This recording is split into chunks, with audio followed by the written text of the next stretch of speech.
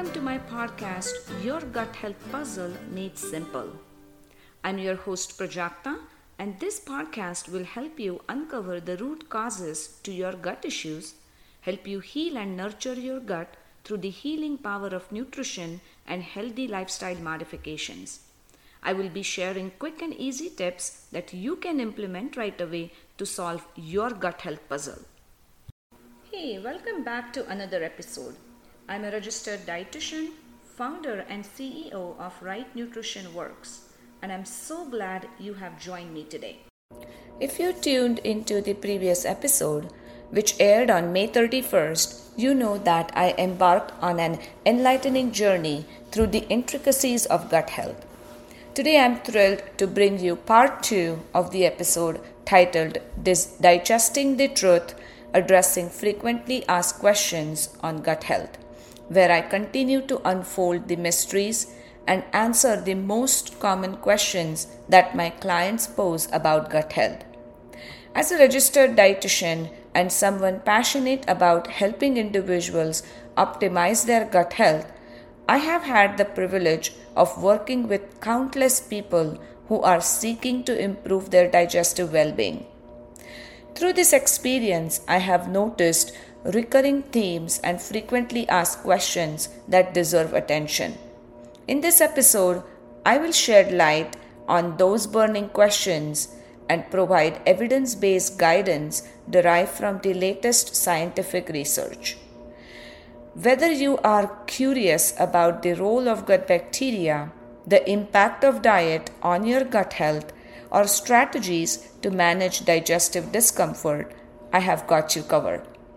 My aim is to empower you with accurate information so that you can make informed decisions about your gut health and embark on a journey towards improved well-being. So let's dive right into part 2 of Digesting the Truth, Addressing Frequently Asked Questions on Gut Health. Get ready to expand your knowledge, gain practical insights, and discover the missing pieces of your gut health puzzle. Before we begin, I want to express my gratitude to all listeners who have reached out with their questions. Your curiosity fuels the content I create, and I am honored to be your trusted source for all things gut health. So let's dive in and uncover the answers to your most pressing questions. The first question that I want to answer is about bloating. The question many people ask me is, what are some easy to implement tips to reduce bloating? Before going into some tips to reduce bloating, I would like to stress that it is extremely important to first identify the root causes to your bloating. Once you identify your root cause, you will be able to take appropriate actions. Bloating can have various causes, including gut dysbiosis, food sensitivities, overeating, swallowing air, and digestive disorders. It is important to determine the underlying cause of your bloating to effectively address it. Listen to your body carefully to find out if you feel bloated after eating food or all day long. Some of the tips I would like to share here are: maintain a food diary. Keep a record of your meals and note any symptoms of bloating. This can help you identify specific foods or ingredients that trigger bloating in your case. Common culprits include gas-producing foods such as beans, lentils, broccoli, cabbage, onions, processed foods, and carbonated beverages. Next tip would be eat mindfully and chew thoroughly.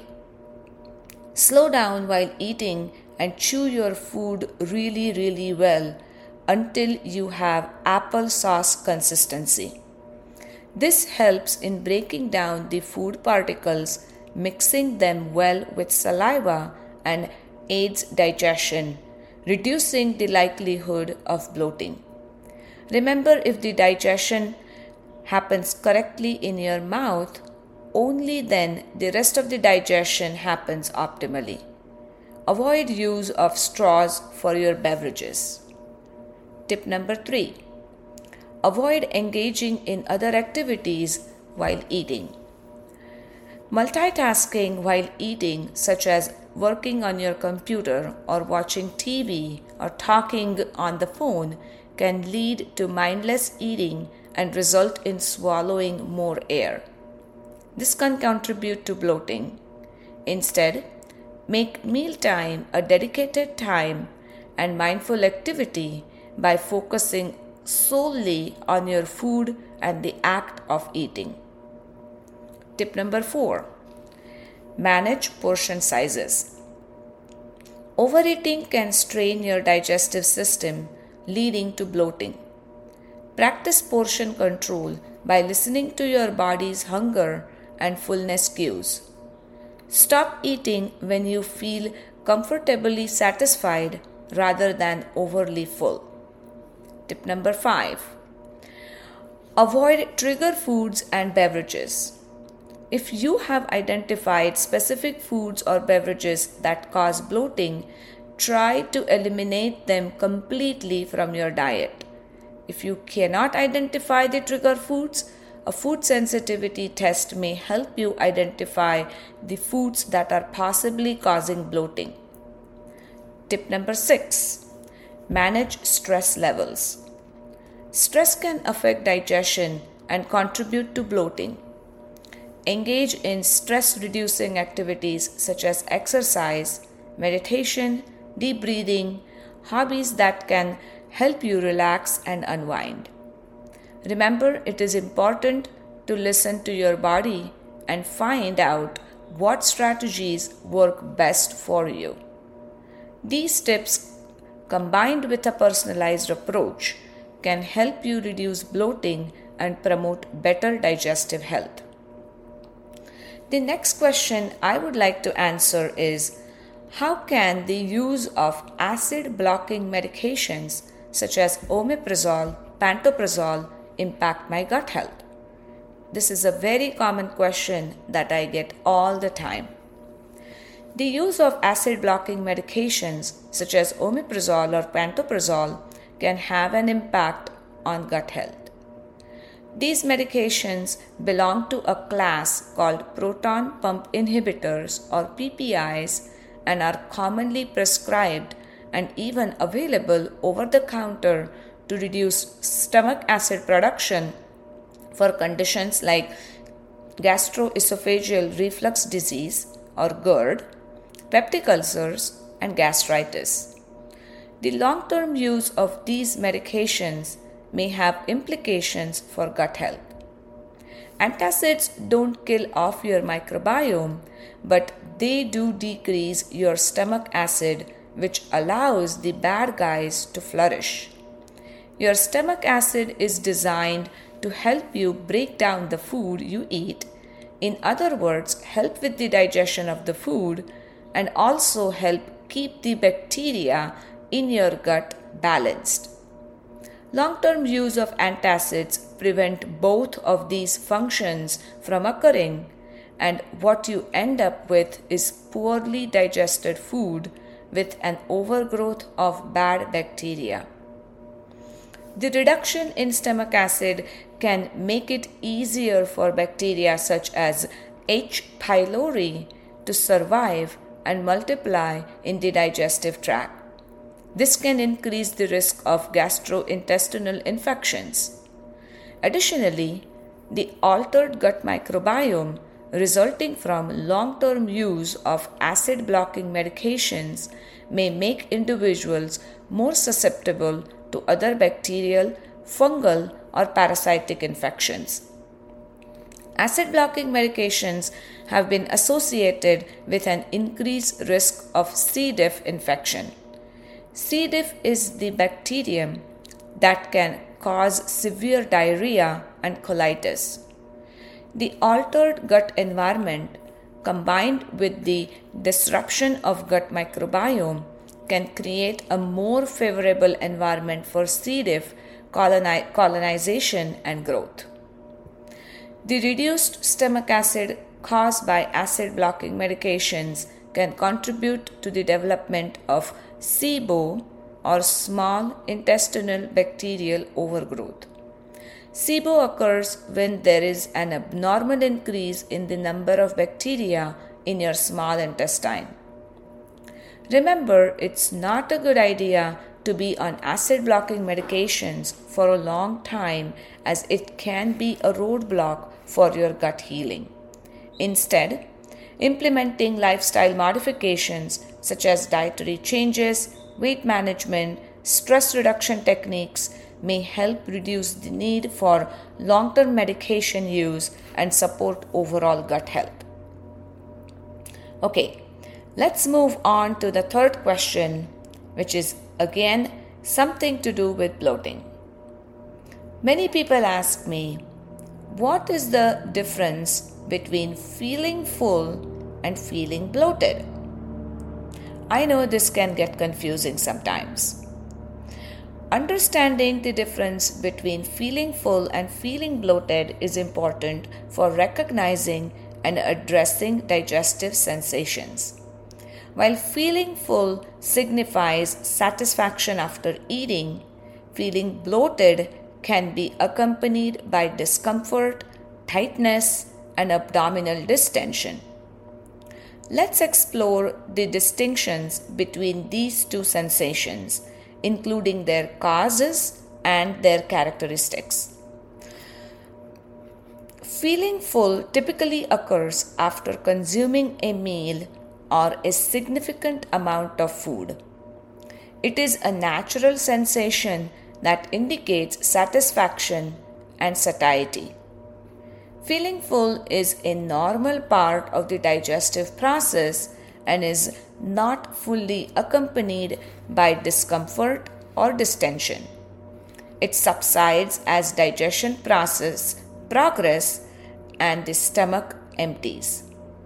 While feeling bloated is a sensation of abdominal tightness, swelling, or distension.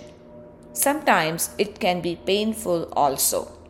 It can occur even with small amounts of food and may persist for an extended period. Bloating often comes with discomfort, a sense of fullness, and a visibly swollen abdomen. It may be accompanied by other symptoms like gas, excessive belching, or changes in your bowel movements. Now let's talk about the causes of feeling full and feeling bloated. Feeling full is a normal response to the intake of food, indicating that the stomach is adequately stretched and the body's energy needs are being met. It can also be influenced by eating larger portions of food, high fiber foods, excessively eating raw foods, protein-rich meals, or foods with high water content. On the other hand, bloating can be caused by a variety of factors, including excessive gas production, impaired digestion, water retention, and GI disorders. Common causes include overeating, swallowing air, consuming gas-producing foods, food intolerances, irritable bowel syndrome, and GI disorders like celiac disease or inflammatory bowel diseases. So here are the differentiations between two. Feeling full is a natural response to food consumption and subsides as digestion progresses, while bloating can persist and be accompanied by discomfort and abdominal distension. Feeling full is generally associated with a satisfying meal, whereas bloating often arises independently of meal size or content. Bloating is more likely to be accompanied by symptoms like excessive gas, belching, and changes in your bowel movements. Understanding the underlying causes of bloating is extremely important to address the issue, as persistent or severe bloating may indicate an underlying digestive disorder that requires medical attention. It is essential to differentiate between feeling full and feeling bloated to determine whether the sensation is normal part of digestion or a potential symptom that requires further investigation. By recognizing the differences between these two sensations, you can take appropriate steps to address any discomfort. Remember, listening to your body is the key to maintaining optimal digestive health. Let's get into the next question. Can you cure autoimmune disease? And what is the difference between a cure and remission? Let's first understand autoimmune diseases. Autoimmune diseases occur when the body's immune system mistakenly attacks healthy cells, tissues, or organs. Some examples include rheumatoid arthritis, lupus, multiple sclerosis, and type 1 diabetes. These conditions can significantly impact a person's quality of life and often require long-term management. The question is, can autoimmune disease be cured? While autoimmune disease is usually not curable, it can be put into remission and allow you to have a normal quality of life without disabling symptoms. A cure refers to the complete eradication of a disease, leading to the restoration of normal health. Remission, on the other hand, is a term commonly used in the context of autoimmune diseases. It refers to a period during which the symptoms of the disease are reduced or completely disappear, allowing individuals to experience improved health and well-being. Achieving remission is the primary goal of treatment for many autoimmune diseases. Various factors can influence the likelihood and duration of remission. These factors include the specific autoimmune disease, its severity, individual response to treatment, individual compliance for making changes, genetics, lifestyle choices, nutrition, stress management, correcting gut dysbiosis, enough restorative sleep, and minimizing the toxin exposure to your body. In summary, remission is definitely an attainable goal for many individuals with autoimmune diseases.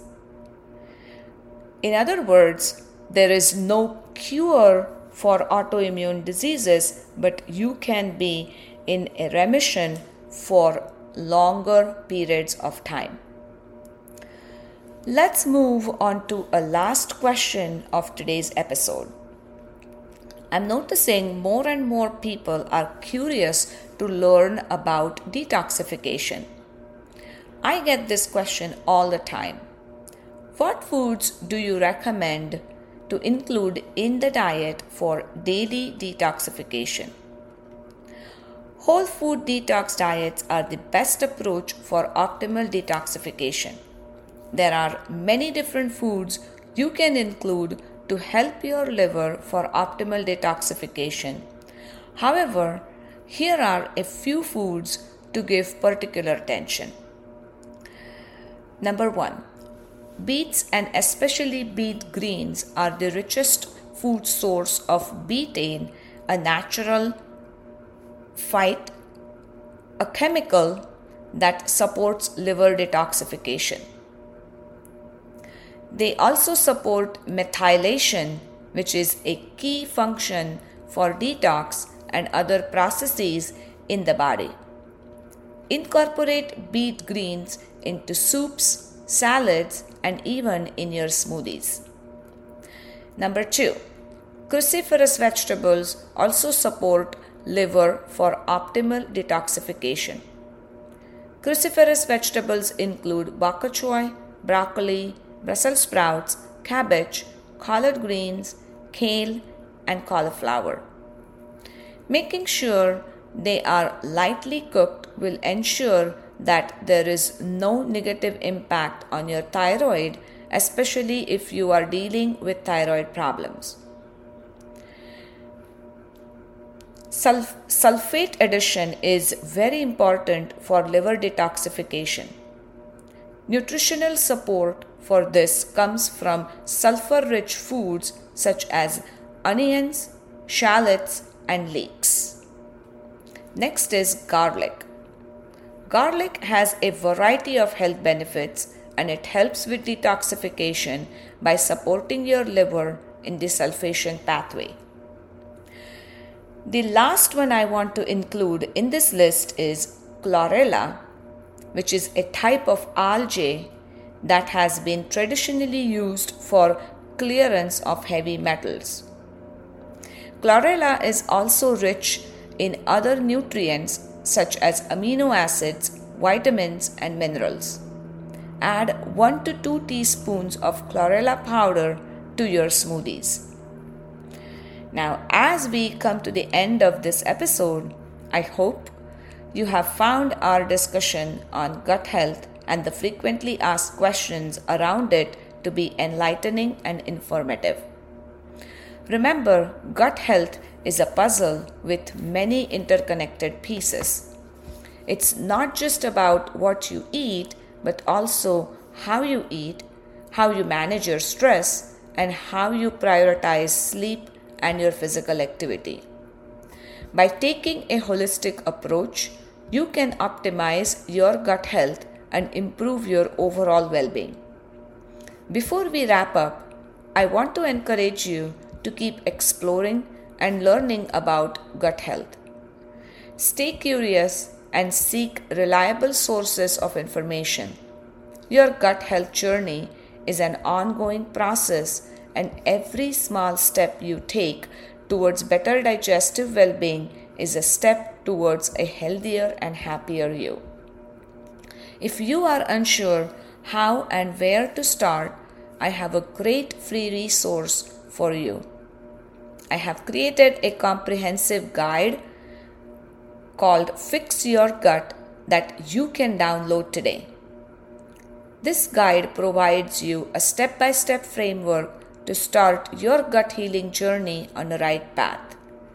Go to rightnutritionworks.com/Fix Your Gut free guide to download your free copy.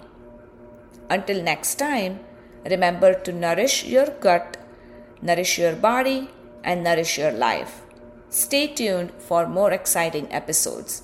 Take care and may your gut thrive. Bye for now.